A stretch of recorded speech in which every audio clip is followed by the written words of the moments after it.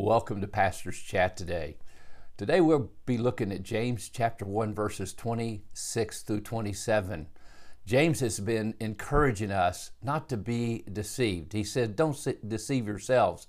Now in this passage he says, deceiving your own heart. So it's not just a mind deception that takes place, it's a heart deception. And what can be worse than that? So in these two verses, he makes this statement: if anyone thinks he is religious, and does not bridle his tongue, but deceives his heart, this person's religion is vain, is worthless. Religion that is pure and undefiled, King James says spotless, before God and the Father is this: to visit orphans and widows in their affliction, and to keep oneself unspotted from the world, or unstained from the world. As we've been studying this passage, we've been talking about how that we should be growing into spiritual maturity and what takes place as that happens. And so as we are looking into the mirror of God's Word to reflect the real condition of our heart, we have found that the Word of God does several things. It examines us, it restores us, and then it transforms us. Has that taken place in your life?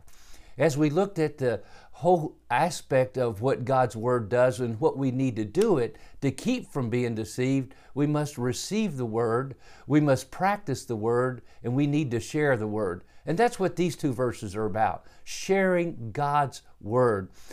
That word religion means the outward practice, the service of a God. The outward practice, the service of a God. It's used only 5 times in the entire New Testament, this word religion, and often it's translated worshiping.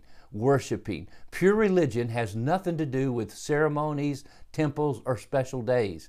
Pure religion means practicing God's Word and sharing it with others through 3 things: through speech, through service, and separation from the world. In this passage of Scripture, it says first, if you think you are religious, but you do not bridle your tongue. Well, there's speech.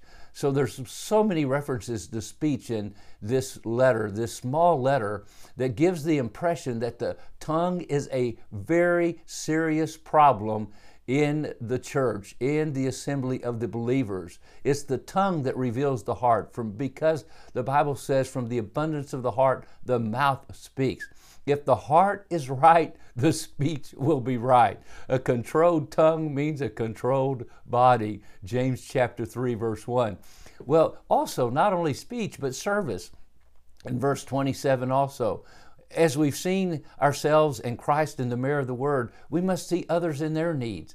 When Isaiah saw Jesus and saw God on his throne, high and lifted up, then as he cleansed his own heart, he saw the needs of the world. And when God said, "Whom shall I send?" Isaiah said, "Here am I, send me." We cannot pay God enough to substitute for our own personal service to the Lord and to the world around us. And then the last aspect here of pure religion, a religion that's undefiled, is, it says, undefiled, separation.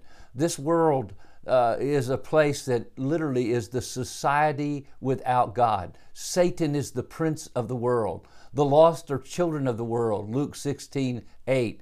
As the children of God, we're in the world physically, but we're not part of the world spiritually. John chapter 17, 11 through 16. We are sent into the world by our Lord to win others to Jesus Christ. But it's only as we maintain our separation from the world that we can serve others.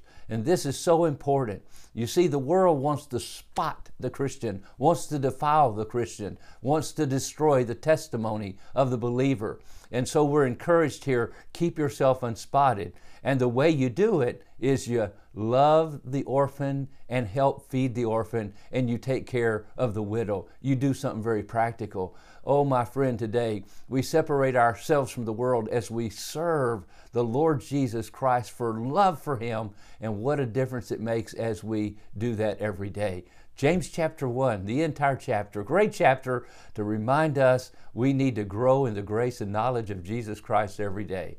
You have a wonderful day.